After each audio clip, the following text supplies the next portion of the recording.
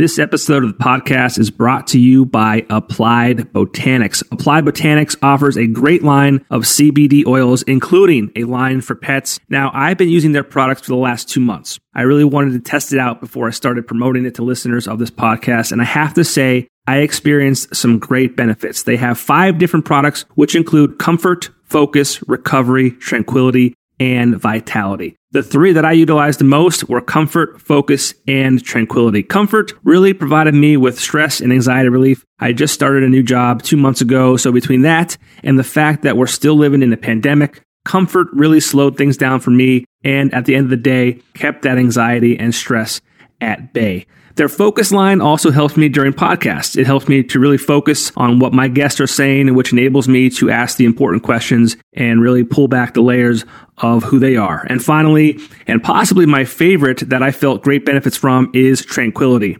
I take it 30 minutes or so before bed, and it really helps deliver me into that deeper sleep faster than I would without it. I wake up feeling refreshed and ready to take on the day. Now, oftentimes people are skeptical of CBD oil, especially when it comes to the price. But whether you're curious about CBD or have used CBD products before, you will find that Applied Botanics CBD is nearly half the cost of other brands. Their thoughts are that using CBD should not require a payment plan. On top of that, listeners of this podcast can get an additional 30% off their first purchase using the code word Popko Project at checkout. So head over to appliedbotanics.com where you can learn more about all of their products. And if you decide to make a purchase, use code word Popko Project for 30% off. Applied Botanics. Live healthy and happy.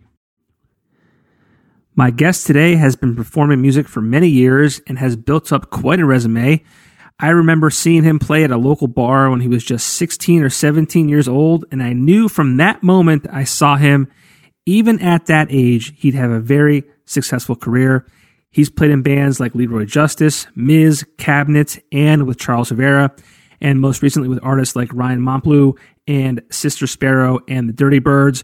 We discussed the release of his 2 new albums, Controlled Burn and Discourse, both of which are available on all the streaming services. We also talk about life over the last year, Jordan versus LeBron, 90s Pearl Jam versus 2000s Pearl Jam, and more. Welcome to the show, Justin Mazer.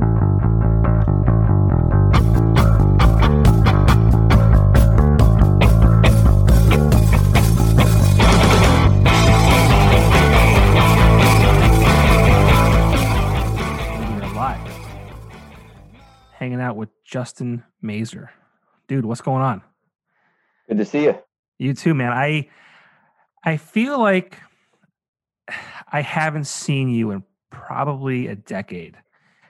I probably have in some form outside of the internet, but maybe not. And I don't know if you remember this or not, but we hung out in Philly. I think it was a decade ago. I think it was 2011. After seeing Ryan Adams. Yes. Yeah, we hung out with Matt Gabriel, and that's right. We went to that bar. I forget what bar it was called, but that bar was actually on Bar Rescue with John Taffer. John Taffer. Yeah, he's a big fan amongst my household. Yeah, I mean it's super fake, but I mean, what reality show isn't fake?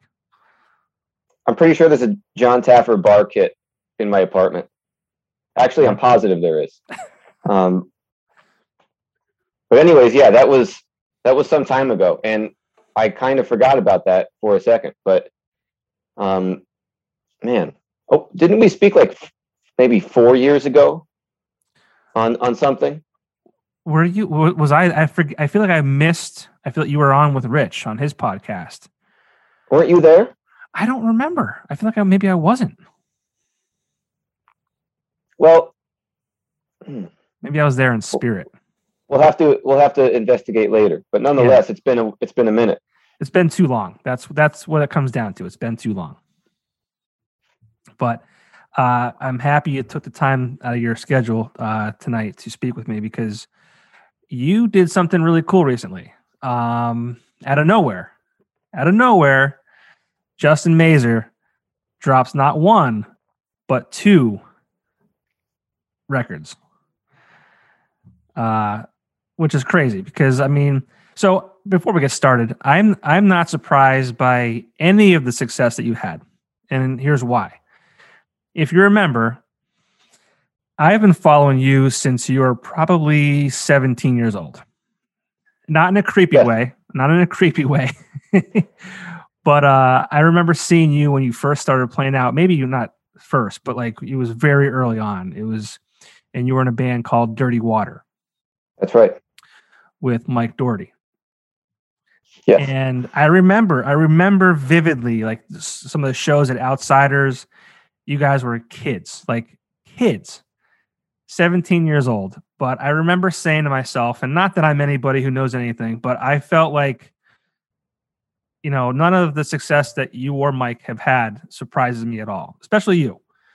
When I saw you play, when I saw, you know, just the way you carry yourself, I just knew that, you know, you were going to have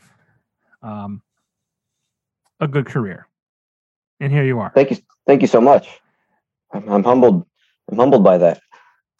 I mean, I was the old man getting drunk at the bar while you were 17 playing tunes. So, I mean, I feel like you go as far back as the beginning of me performing music in public at all, in any capacity.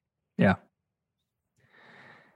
Yeah, it's been a lot of fun watching you grow, man. It really has. I remember the one night at Outsiders, I forget who was in front of me. I don't remember. We were all jumping around. You guys were rocking out. We were having a great time. And this kid in front of me fell backwards and smashed I don't know if it was my bottle of beer or my glass into my mouth, split my lip open. Oh my God.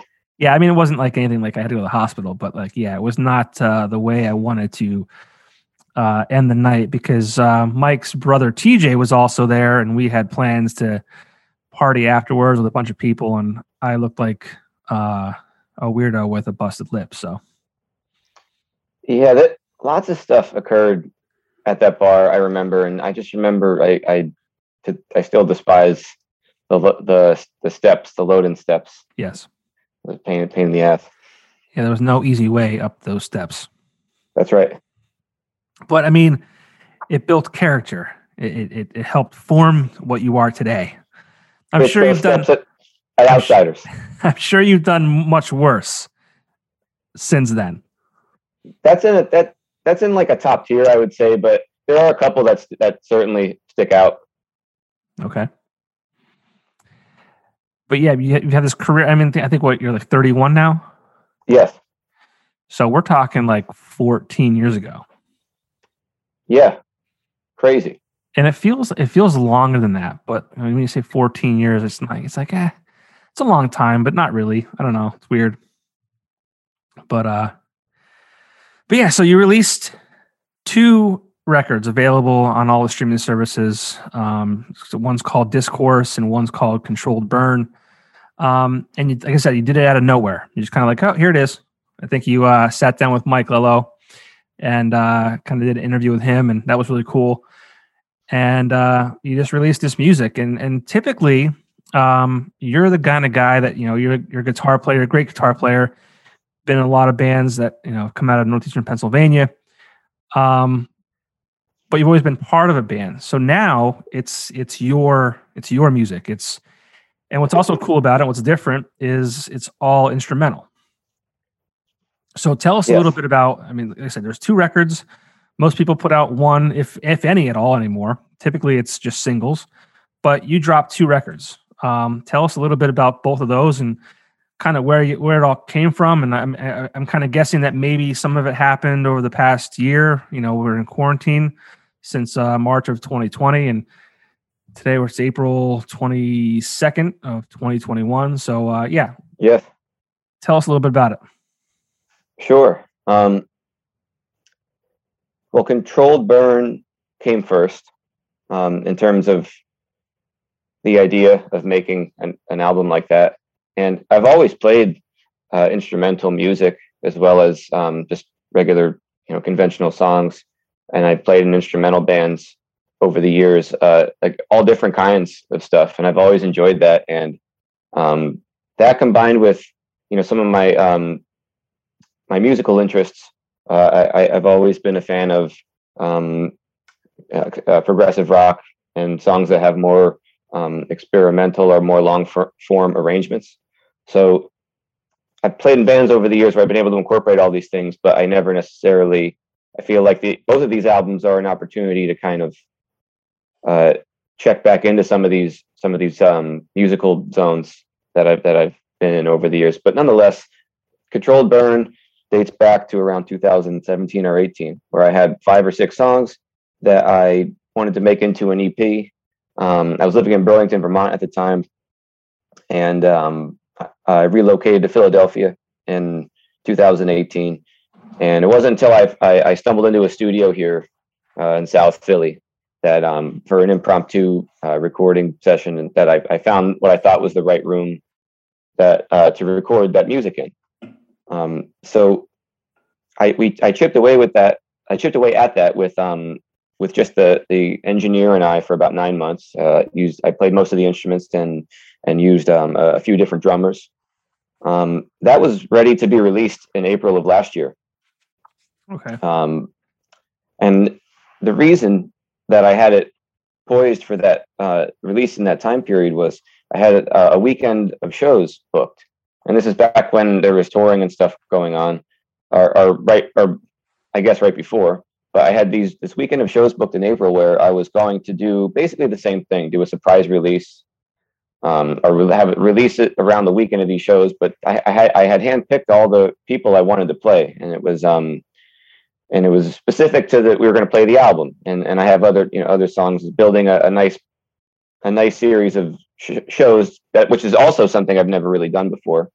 So when the pandemic struck, and the shows got canceled, I basically bookshelved Controlled Burn and dealt with all the realities and uncertainty of like, what am I going to do?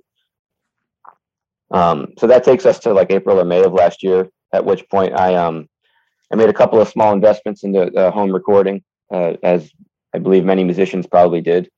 And I originally studied audio engineering in college, and that was over a decade ago. But I haven't done any engineering since. So for basically a 3 or 4 month period, I was in a pretty regimented routine of teaching myself or reteaching myself how to do all of that stuff, and then also just seeing through some of these new ideas I've had, as well as the old ones, to the point where I was just working on everything at once. And around the fall of this year, I knew I was going to be closing in on finishing all the stuff I started to do, which is ultimately the 2 albums and other things to be released yet. So I wanted to possibly do something where throughout the first go around with recording Controlled Burn, to the idea of releasing either an album as a surprise or a couple at once. And I set out to do that last year, but there was just not enough time. I mean, it was hard. It was much harder to schedule recording prior, when other life things were happening and gigs and traveling, stuff like that. But I had this large batch of songs late last year, and I basically buckled down with an engineer and a musician from Boston, Mark Friedman, and him and I just mixed and mixed and produced. He mastered it, but we did a remote mixing winter basically for 3 months. We just chipped away at all this stuff and ended up condensing it a little bit. And basically, I was like, I just want to have this stuff, and whenever I feel like releasing it, I can. And because they're more long form conceptual albums, I didn't feel a need to release a single. In addition to that, there was no demand for me to release any music, and I also was off social media for a good portion of the pandemic. So I figured it would be a nice way to a nice pronounced way to re-enter the social media world. And I assume from our discussion prior to us going live here, you're a huge fan of social media. That's right. I mean, I don't want to get away from the music, but why did you kind of take a break from social media, especially, last year? Well, it's something that I've always tried to find good balance with, being a performer and needing to promote things. But also, I think it's pretty obvious, and I feel like there's a pretty substantial amount of data to support this, that it's really bad for your brain. And it basically pries on your weaknesses and vulnerabilities, and just if that, it's hard enough to maintain this self. It's like a second identity you have to maintain. And the fact that I felt like I needed to do it to promote music, which is pretty much impossible not to.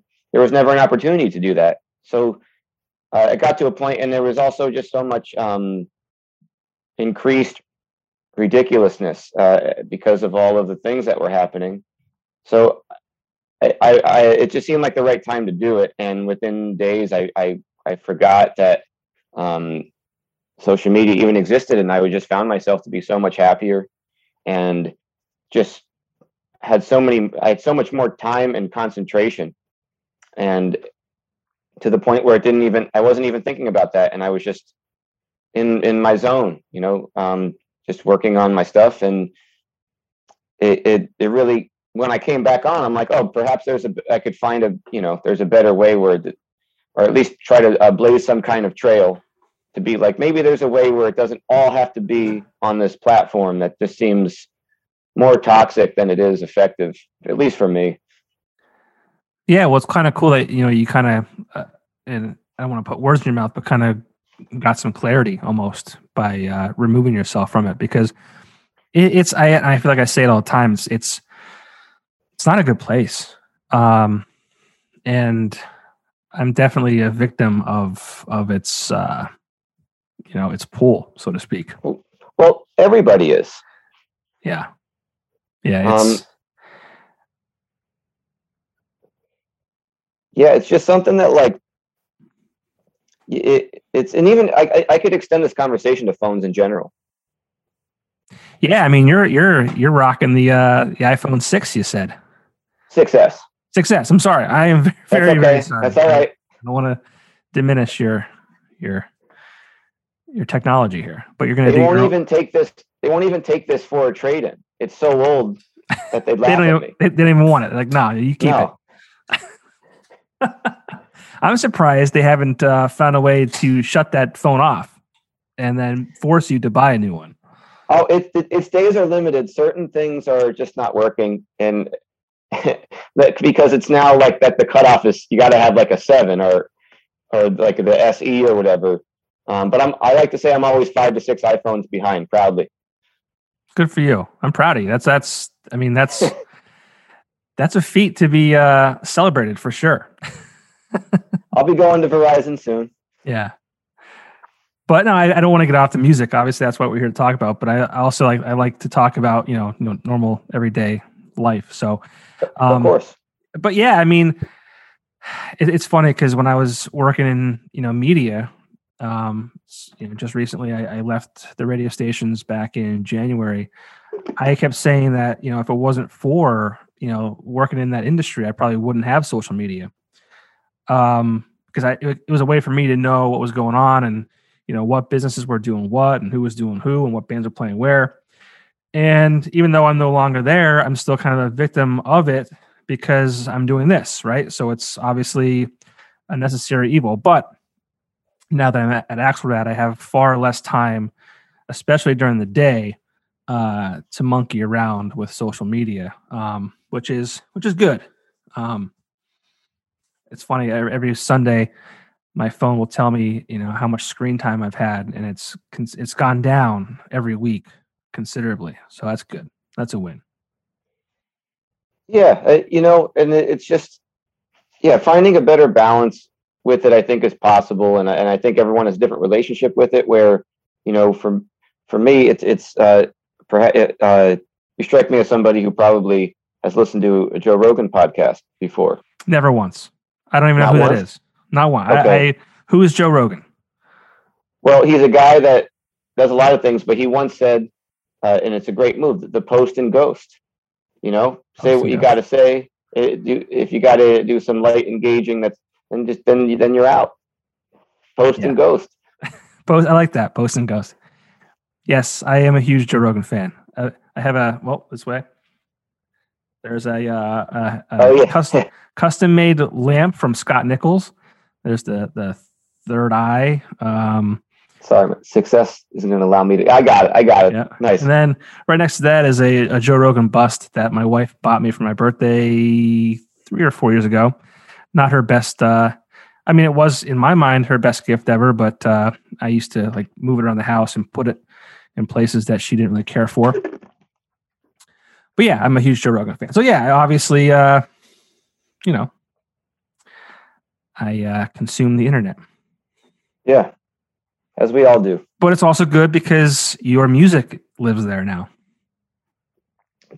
You can't. You can't live without the internet and all of that. I think, and even extending, social media to phone usage, you could also extend internet usage to just like better balance in life.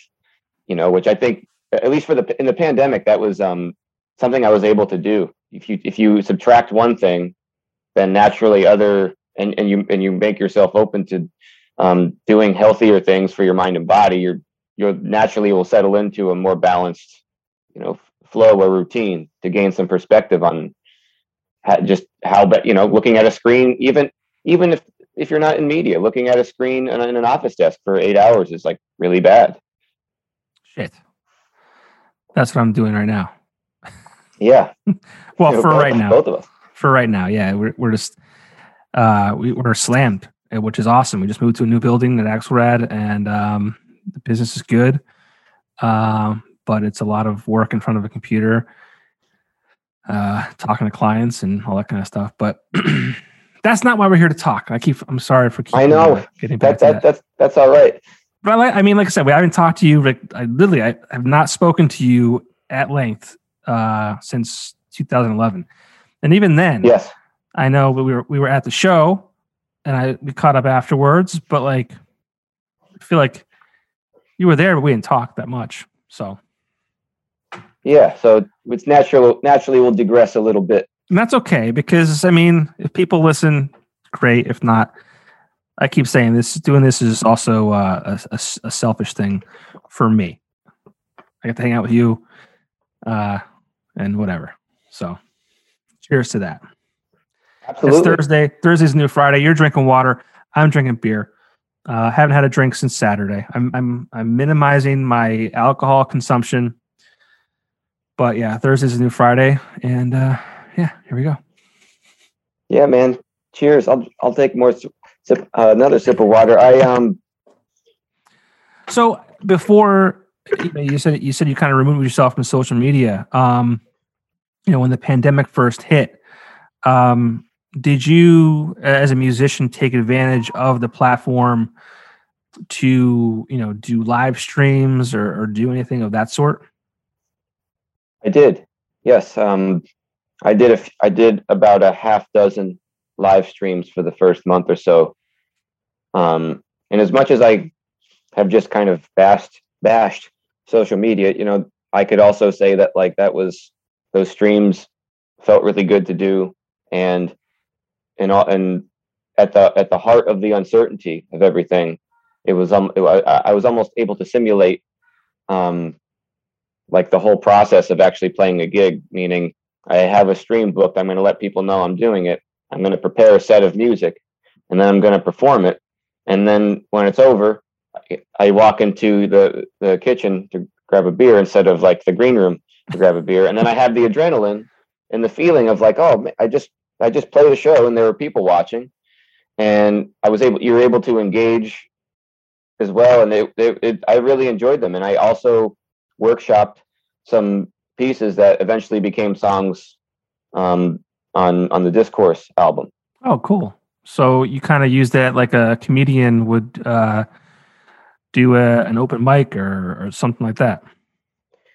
Absolutely. Even just if I have a skeleton for a song and talking about instrumental music, I could kind of leave sections open to a designated section to explore or improvise, knowing that it's just me. I could find ways to bring it back to a familiar theme somehow.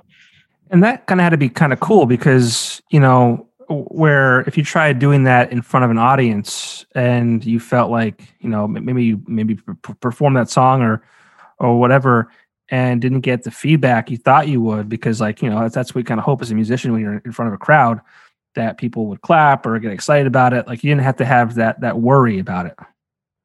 Absolutely. Yeah. It was a unique feeling in that regard. But it gave me kind of more headroom to explore in terms of, I'm doing my thing regardless. And what's funny is, whether there was a stream or not, that is part of how I practice guitar, is just to kind of play freely.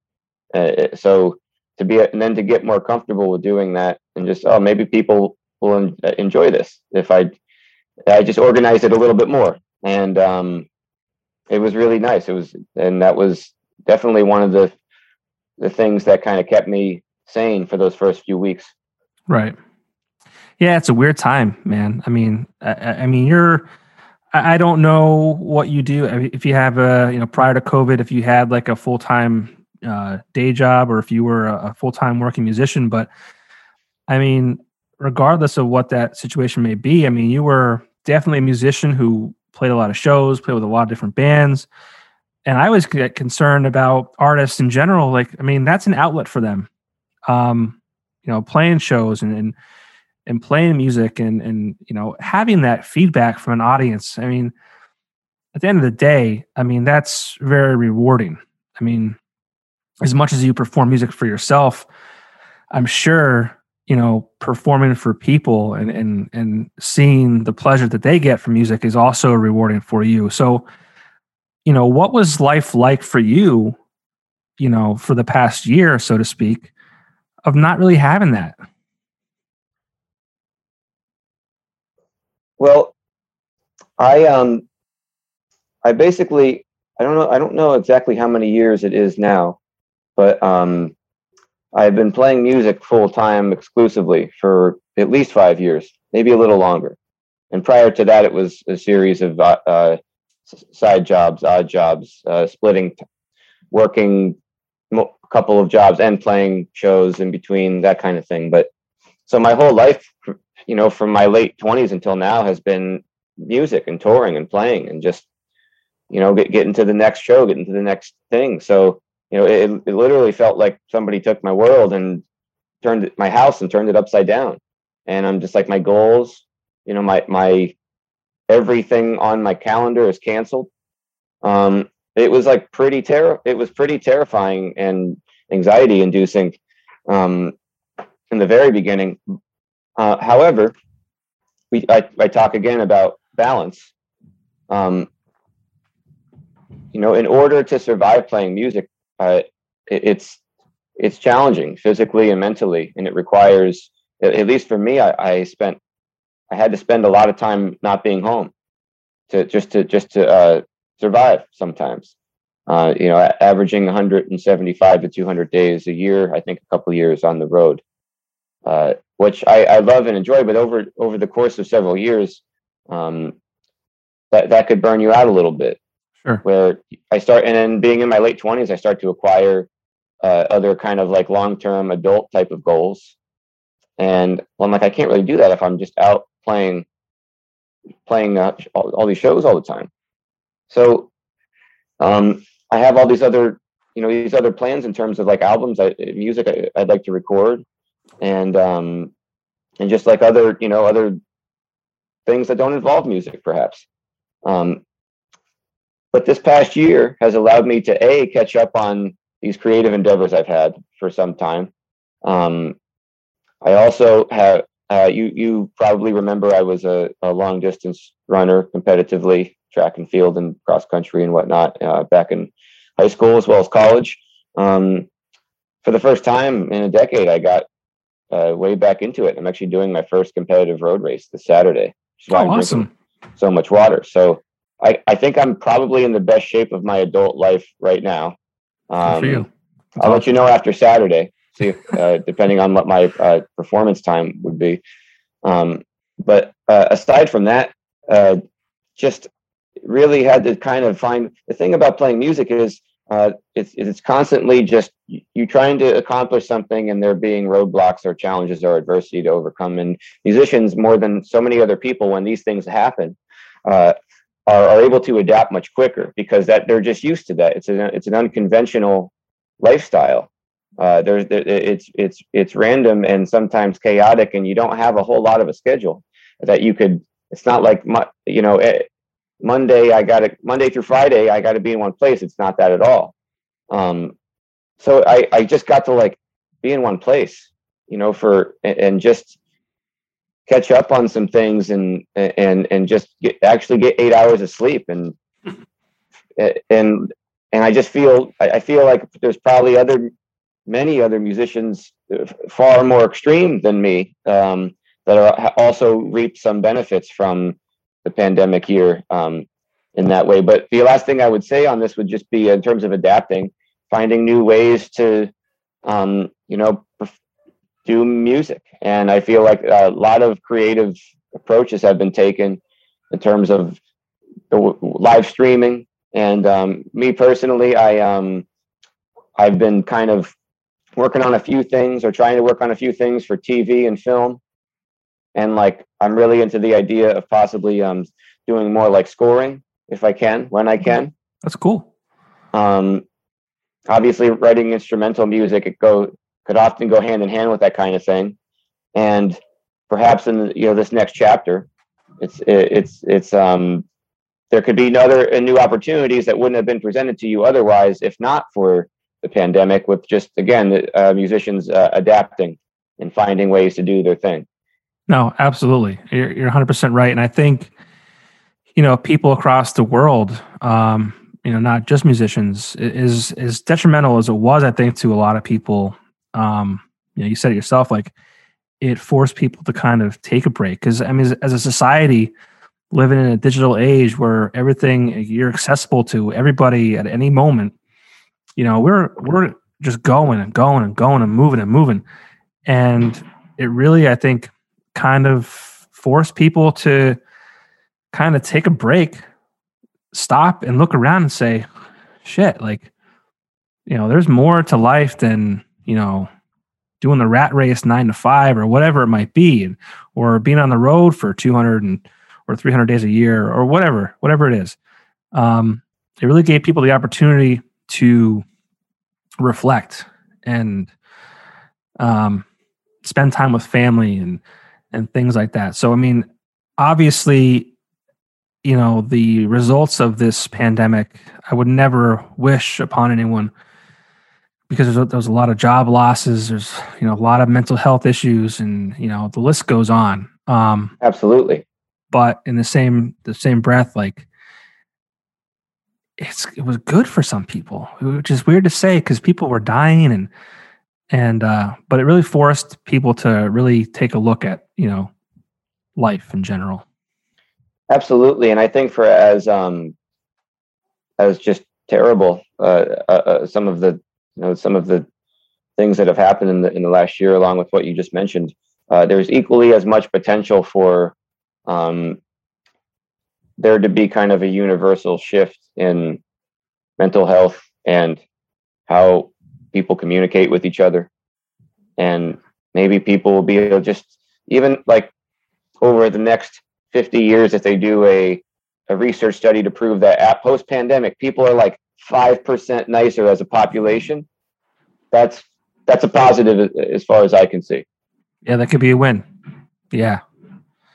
But hopefully more, obviously. And I think there's potential for there to be major shifts in all of that stuff. And obviously I hope for that. Yeah, I mean, I think there definitely will be. I mean, we're all kind of forced to, I think, whether, we like to believe it or not. Like, it's going to be a different world. It's not going to go back to normal. It's not going to be normal ever. No. People are saying the new normal, which I hate. I hate that. I hate that phrase.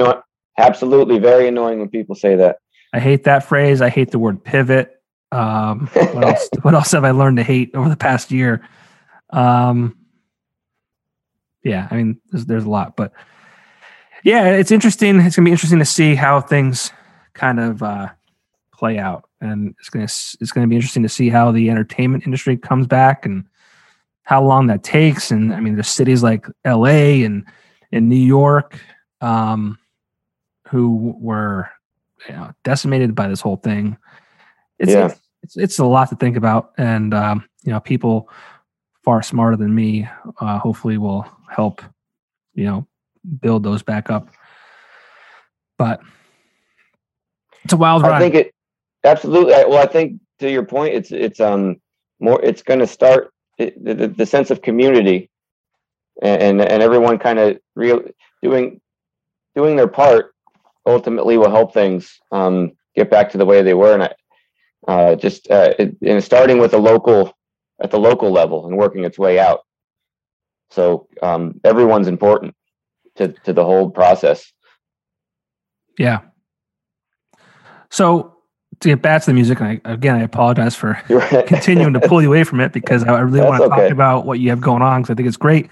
You had Controlled Burn that was kind of ready to go, but you didn't release it. And then in addition to that, you had Discourse that you also put out recently. So did you just get bored and said, we'll just, instead of one, we'll do two? Well, I wanted to do three. All right. Well, three. Put them all out. I had full intentions of releasing three. But it just got to the point where to do them to the quality that I wanted, and knowing that I wanted to kind of put a soft deadline on getting at least two of them out by the spring. And I knew that I just wouldn't be able to get the third one done. But I tried to do three. I went for three, but I was actually just recording. I was at a studio today working on the next album that hopefully I'd like to get out within a few months. But I don't want to put any timeline on it, just because I just would like to get things done right quickly, but as best as they can be. Yeah, don't say that on this podcast, because my 5 listeners will hold you to that. Well, just in general, but also when I do say it, which it's not necessary for me to say it, because I've mentioned it to another couple of other folks as well. I just then puts the pressure on me to know that I've publicly said it. Yeah. So I have to get my ass in gear for my own sake. I understand. But yeah, two. I mean, are they different from one another? Are they the same? Does one lead into the second? Like, how does that work? I used different approaches conceptually they're both different in a number of ways, but Controlled Burn was more based around grooves. Like it was a very groove oriented album, and just like the guitar ideas I had were all kind of in the same realm, just kind of more like groove oriented instrumental rock type stuff, where as Discourse is a little bit more experimental, and it's a little bit more I guess it considered to be conceptual, where songs do go into each other, and it's a little bit more. I'd like to think of it as kind of a dream sequence that kind of starts at one location and takes you to somewhere, then it drops you back off, at the end. So the whole approach with recording and the way that I went about writing or coming up with the material was different. Where Discourse, as I mentioned, it was kind of, I had these kind of like ambient loops that I would improvise over and go back and record them and kind of pick out the things I like, and then slowly kind of arrange them over time. Whereas Controlled Burn was just more like songs, where Discourse, the forms of the songs are more experimental, and they're a little bit more.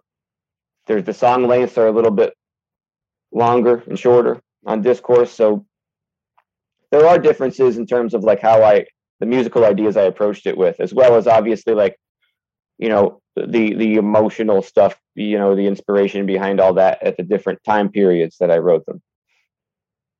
I gotcha. And you know, you always see, you know, when there's a band.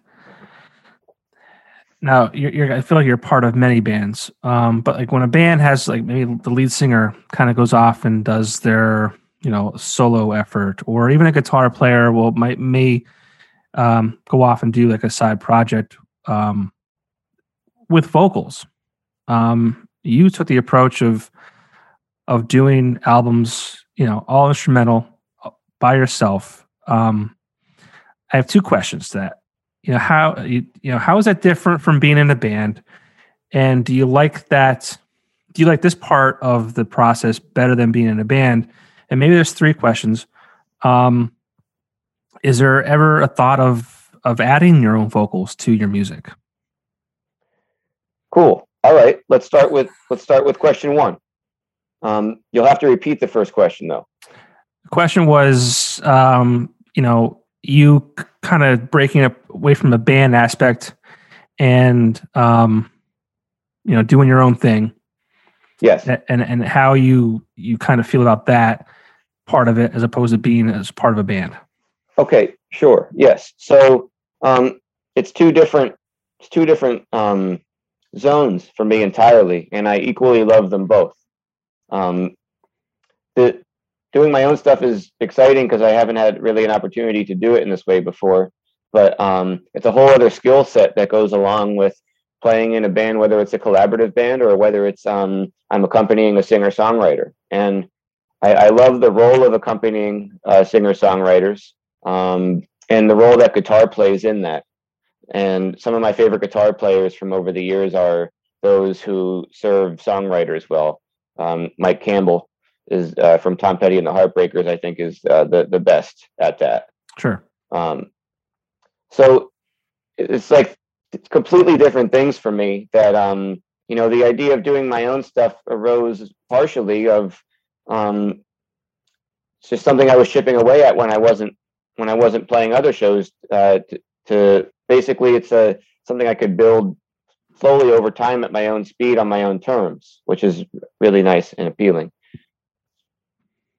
Gotcha. And I mean, you answered the second question in that answer too, because I asked you if you liked one over the other, and you kind of said they're different, right? Yeah, absolutely. Sure. And then the third question I had was, you know, it's all instrumental. Have you thought about adding vocals to that? You know, them being your own?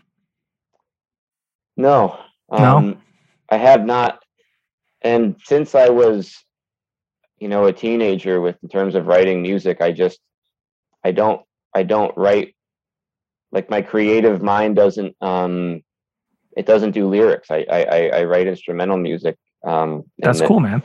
I don't really have control over that. That's kind of just like, not to say that I'm not, I don't want to limit myself to that, but I'm just saying thus far, that's just kind of where my creative interests have lied. However, I also would say that I've developed some ideas in terms of you know, projects where I love to maybe write music and have write songs for a singer, sure, and then like that kind of thing, or like I could, hey, singer songwriter, here's a song you could write, you could sing over it, and it's your song. Something like that. Well, I think it's important to know your strengths, right? Because there's a lot of times where guitar players or, you know, whatever it might be, like they try to do the solo effort and they're excellent guitar players, but they try and write lyrics, and a lot of times they can be very juvenile and very simple, and that could be a dangerous room to step into, just because, like, you know, someone you can be respected as this, you know, great guitar player, and then you try and do this and you're singing about like I say very simple lyrics, whether it's like, you know, my girlfriend left me and I'm so sad, or whatever it might be. It kind of takes away from, you know, how talented they were as a a guitar player, because it kind of diminishes like that whole facade. Absolutely, yeah, absolutely. Facade, probably the wrong word, but whatever. And I feel like if you establish yourself as a singer-songwriter, you limit yourself to that. Where I want to make all kinds of instrumental albums in my life, and not be bound down by any particular genre or style or approach with how I would do it. I'd love to basically, I'd love to make a surf rock album and an acoustic album and whatever else I could conjure up over the course of my life. So I have ultimate freedom because I choose to approach it in this way. Whereas if you establish yourself as a guy with the cowboy hat on that plays like what you said, it's going to be really hard for them to come back and release an instrumental experiment album. Expect people to, what the hell is this? Right. And people don't like change; they hate it. That's absolutely right. Yeah, I get upset with people who, and I've probably fallen victim to this person before in my lifetime, where a band you love, they put out like 2 or 3 consistent albums, and you love every single one of them, and then they throw you a curveball and kind of like switch gears. Which it's unfair for me or any fan really to judge them for that, because they're artists. They deserve to be creative, and they deserve to take different turns and experiment. And who are we to tell them that they have to stay in one lane? Absolutely. It's I feel like to follow a band that you really love is like following a sports team, and you have to look at it from a broader concept of like, your favorite sport team is going to have winning and losing seasons. That doesn't mean that they're a bad organization because they have a losing season. And you realize over the course of a 20 or 30 year career, bands are going to try different things, and maybe they try something and they realize it doesn't work, and they go back to their original sound. And it just, there's so many possibilities. And I feel like perhaps as society, I don't want to say society, but kind of, me being a musician, I'm a little bit more understanding of that, perhaps, where I feel like the general masses of people are not. Right. You're right. That's what I'm trying to say. Like, it's, how dare they, try and tell you artists to stick to one thing. It's not fair. Absolutely. And to that, I say I have a Pearl Jam tattoo, and I still haven't listened to their new album. We're like, and it's not to say that I know I'm not going to like it, but I know that it's an album by Pearl Jam in 2021, and I got to think about that before I go in, and I got to think about what that means, because they have a large catalog of music, and there's certain things that I like and I don't like. And this is a band that I actually get into it with a couple of friends here in Philly, including one of my housemates, which they're a couple of years older than me. They like the 90s stuff. I'm like, you have to consider the timing. I got into Pearl Jam in the early 2000s, and they're like, and they don't like the stuff in the early 2000s, but I'm like, you can't just knock it because you like them at this time. And we get into these long-winded debates.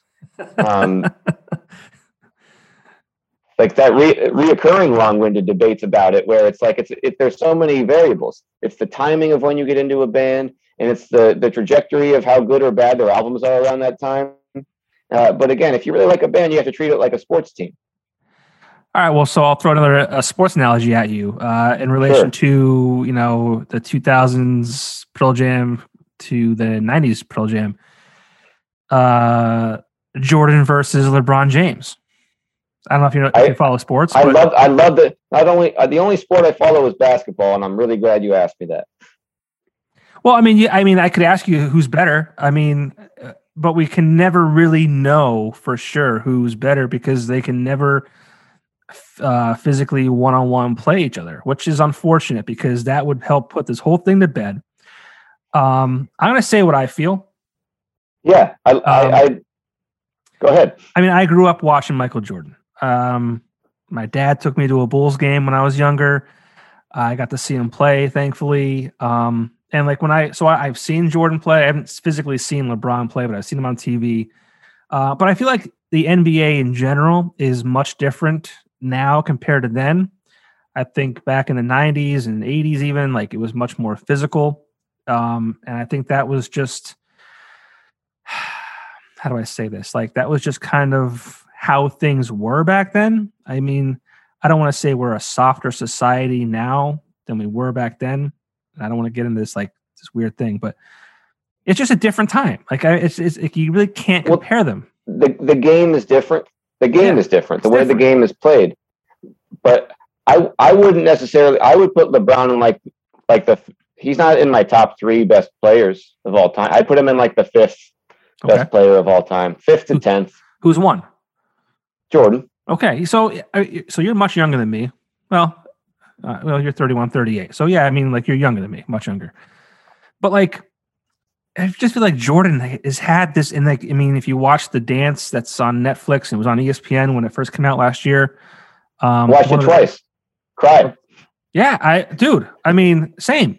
Like, but he just had this thing about him where, like, and I just love it. I love the, like, and that's kind of like my mentality with a lot of things, and it's almost, there's not really a place for it per se in this world now, because like, you don't want to have like these, like, competition is good, and you want to kind of be friends with everybody, and, you know, whoever does what you do, we're all friends and shit like that. But like, you know, back then, it's like, if you were on the floor against him, you were his worst enemy, and he would do whatever it took to embarrass you or just to, like, you know, put you in the ground.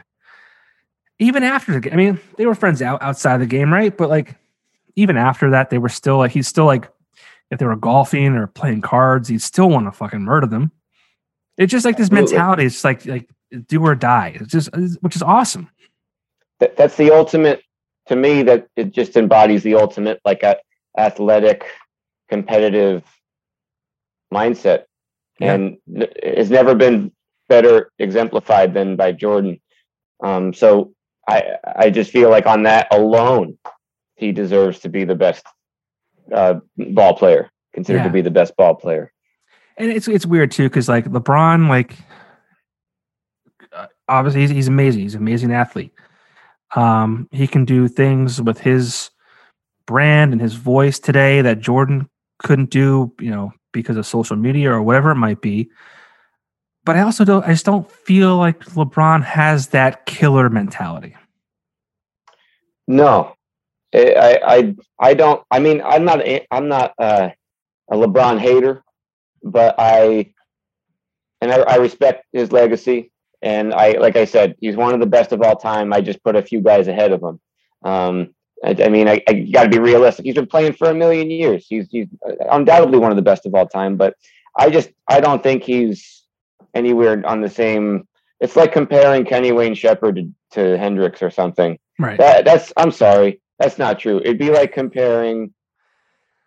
I'm no. I'm, all right. Yeah. I mean, that's too hard. I could think about that one for a bit. So Jordan's 1. Who's 2 and 3? So 2, I got to go Bird. I thought maybe you'd say that. I don't know why. I thought maybe you'd say that. And 3, I got to go Kobe. Okay. I thought maybe you'd go with Magic Johnson, but yeah, Kobe had the same thing Jordan had, and R.I.P. Kobe Bryant. Kobe had that, like, killer mentality. Not that he wanted to hurt anybody, but like, you were there, you had a job to do, and like, if you didn't do it, it was shameful.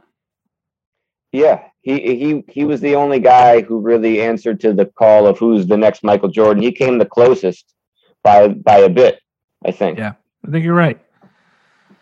I don't know, man. I mean, I take that mentality with me to this day, as far as competitiveness, or not even competitiveness, just wanting to be the best. Like, I mean, I want this podcast to be the best it can be, and like, what kills me right now is like the audio aspect of it, because you and I were doing this over Zoom, so the audio quality is not going to be phenomenal. Which, you know, when you're talking about audio, you want it to be crisp and clear and all that kind of stuff. which kills me, right? But it also, doing it this way, enables me to talk to you, who's in Philadelphia, and who would not, if I had a studio, right? You wouldn't be, coming up to my studio to do this. So it's like a give and a take. And I think with this, the world we're living in now, people are kind of a little bit more forgiving in that they understand that, people are doing things remotely now. But I don't want to do things half-assed. And I feel like sometimes when I'm doing this podcast and if I listen back to it or whatever, because I critique what I do and what I say and how I say things, because I tend to mumble sometimes and stutter or whatever it might be. It's like, this audio sucks. I can't stand it. But not to get off track here, but that's like, I just take that from Michael Jordan and watching him just be, just a huge competitor. Absolutely. And even, I take that, I take that away from him as well in terms of applying that to anything I do. Obviously I played sports and stuff, but even with music, it's like if a booking agent doesn't return my call or email, all right, I'll go practice for 5 hours and I'll join a more successful band than that booking agent could, Yeah. What's up now? What's up now? This could have been you. But there is a truth to that though. And if you were able to turn it, and the thing about Jordan, and he was able to turn that into healthy, right? Like he doesn't actually, you are their worst enemy in that moment, but if you could use it to your advantage, I guess is what I'm trying to say. If you're smart about it. And I'm surprised that you're a 2000s Pearl Jam fan. Again, I'm younger than you, so I was 90s Pearl Jam, and I still don't know how they got so many hits on one album with 10. I don't know how it's possible. Who does that? Absolutely. What band does that? It's crazy. I'm actually probably good on 10. I've done 10 enough. I don't need to revisit it, I think, for a bit. But the thing is, I talked to the guys here about it. It's a timing thing where I was 6 years old when Versus came out, or 4 or 5 years old. I'm like, what do you want me to do? Go buy the CD? What is your, so so naturally, I would actually say that the Pearl Jam era for me is probably 94 to 2000, something like that. That's fair. That's fair.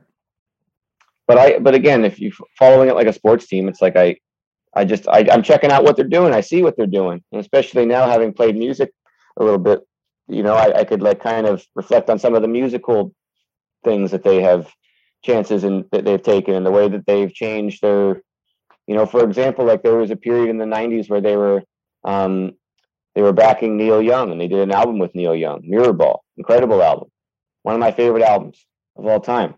And then if you listen to, I guess it'd be No Code, it's clearly a lot of those songs were just more stripped down, just guy with an electric guitar, Crazy Horse style stuff.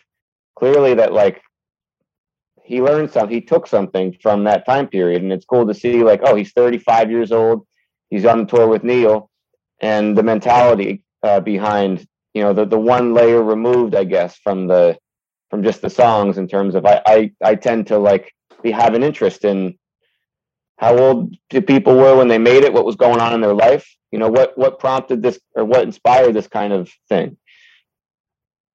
Yeah, I was gonna say, do you ever think about oh man, Eddie Vedder was 35 years old when he did XYZ, and you're almost at that age now. And it's because I do that. It's why do you think I released 2 albums? No, but it's so weird to think, and I still I'll watch college football, rarely, but sometimes, and I feel like those kids are in their 30s like me, but they're 18. It's how is this even possible? Oh, yeah. How are they 18 years old on national TV doing the things they're doing?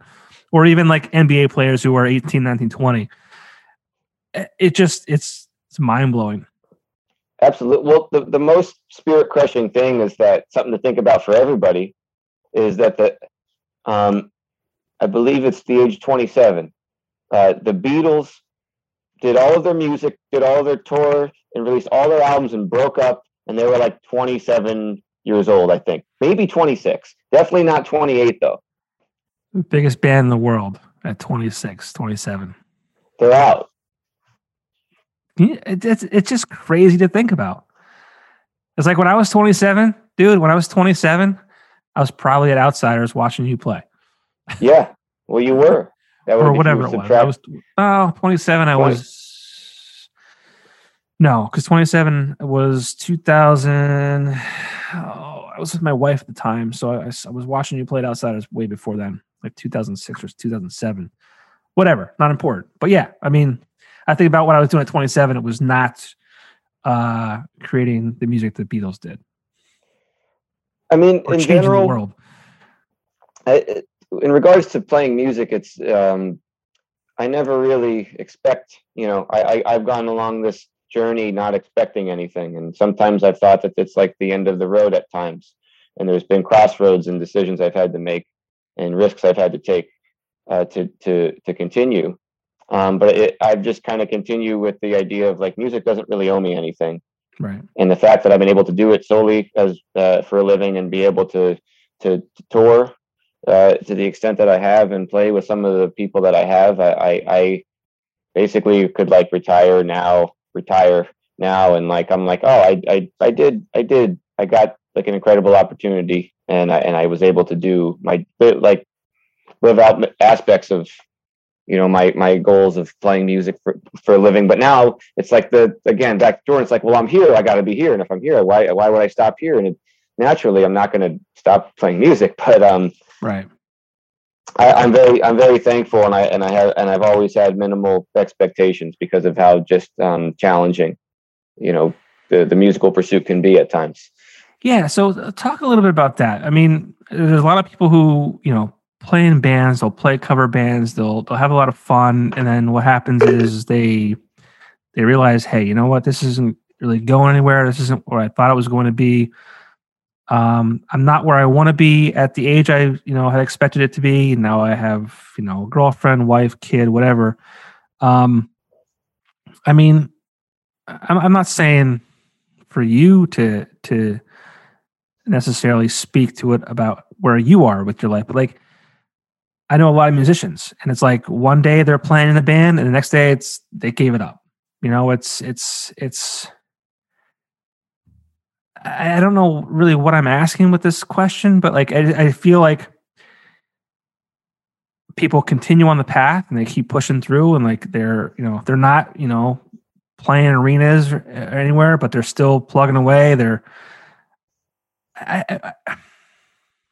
Sure. Yeah, I know what you're saying. Thank you. Thank you for rescuing me. Absolutely. Of course. It's a very kind of how could I put this? That you have to be reasonable when you ask yourself, what does it mean to do this for a living? To some people, that means that they go play arenas. For some people, that means they go play bars. For some people, that means that they they teach. Right. For some people, that means all three of those things. And there's literally infinite ways to generate money by playing music. And for me, I've learned over the years that it's you could always explore other ways to do this, but there's going to be high and low points in terms of how busy you are, and there's going to be different kinds of things you do.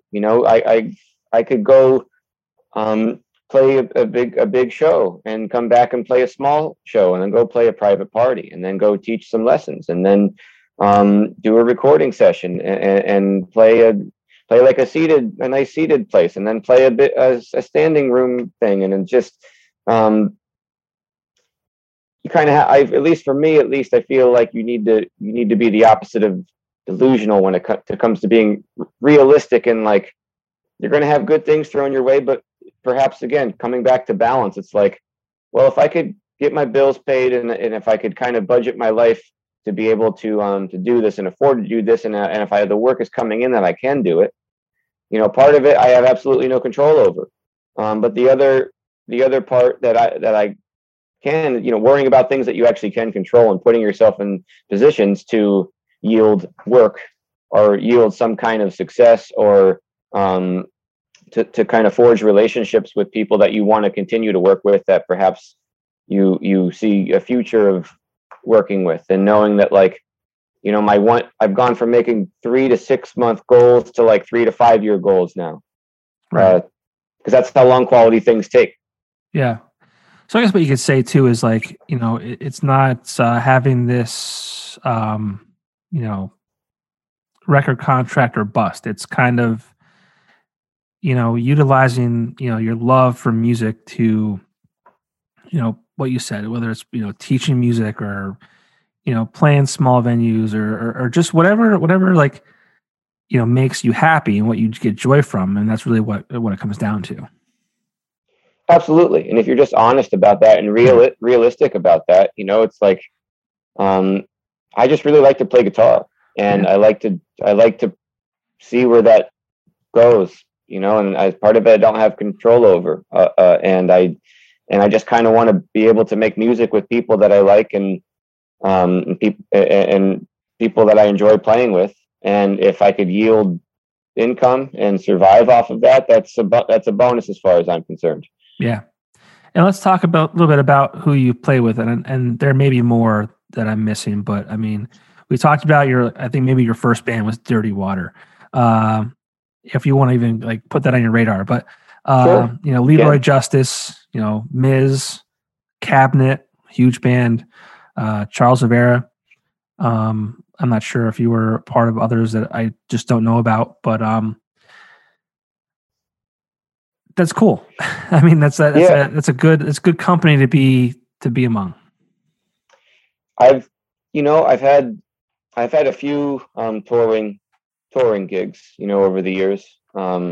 Most recently with a gentleman, a singer-songwriter from New England, Ryan Montbleu. Oh, no shit.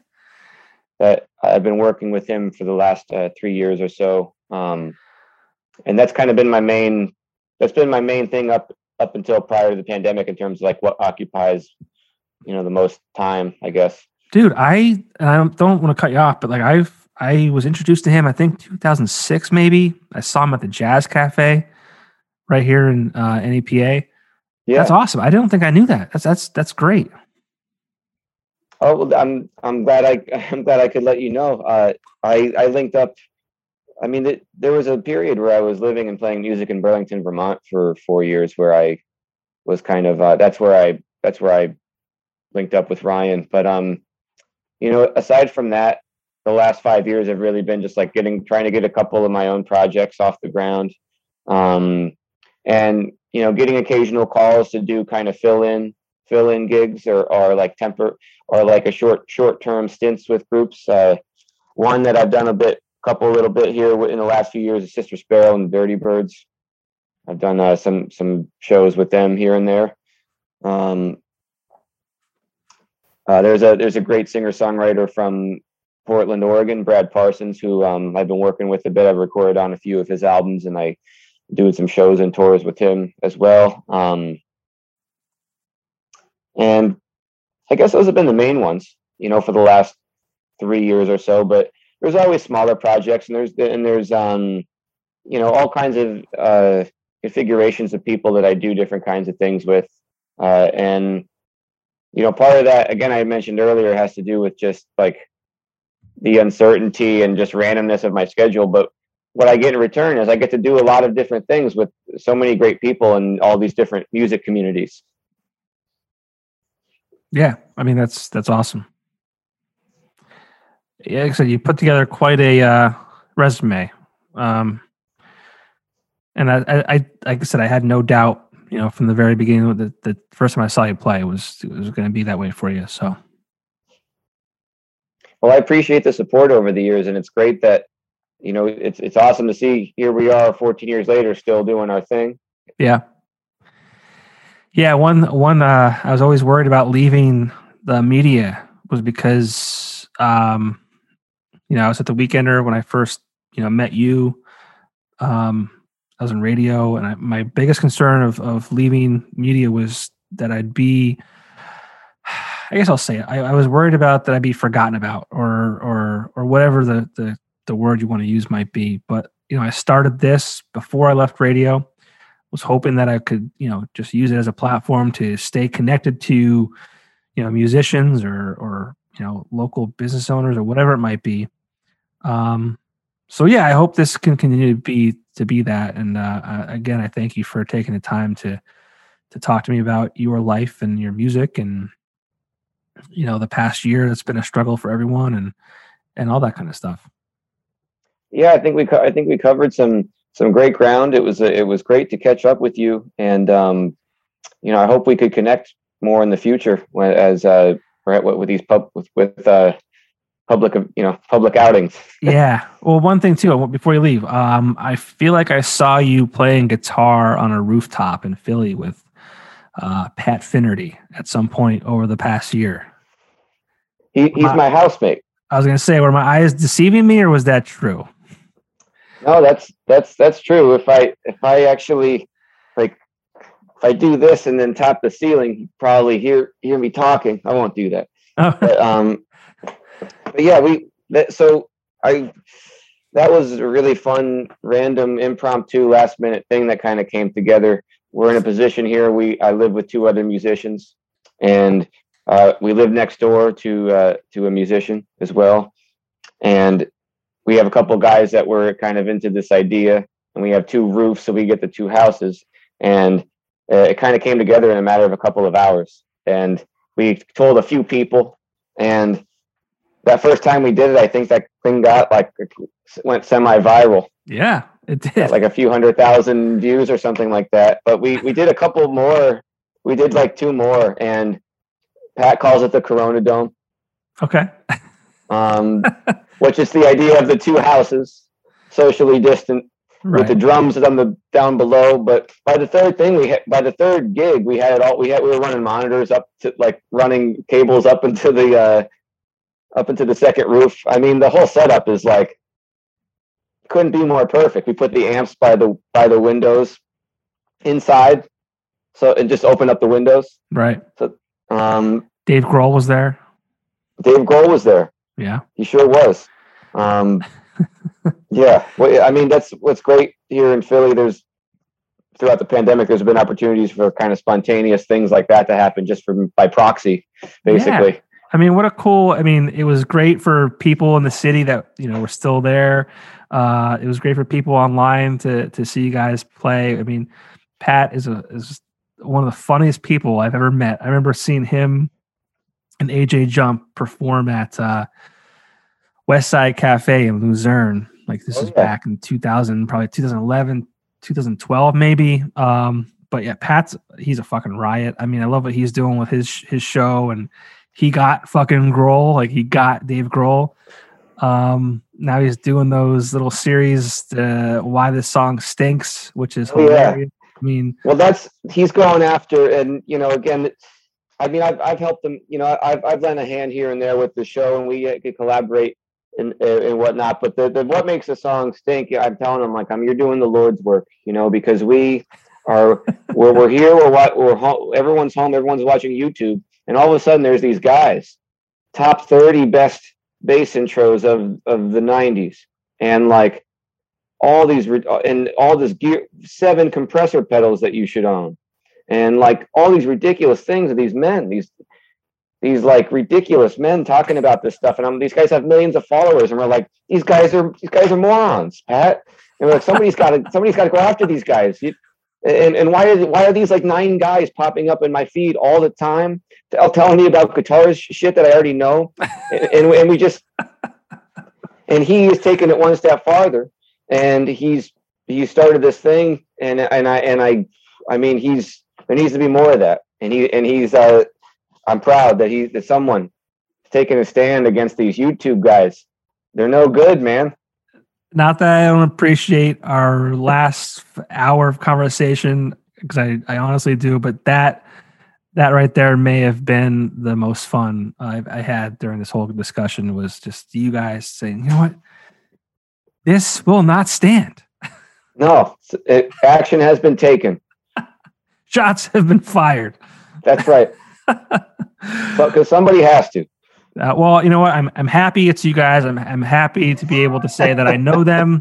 I'm friends of theirs, and keep doing what you're doing. We need people like you out there exposing the truth. And I hope that's what I do. I hope that anyone listening or watching this right now has listened this far, because this is the most important thing we've discussed tonight. I expose the truth. That's what I do. Well, dude, Justin Mazer, your music is available on the streaming services. We have Controlled Burn and the second one called Discourse.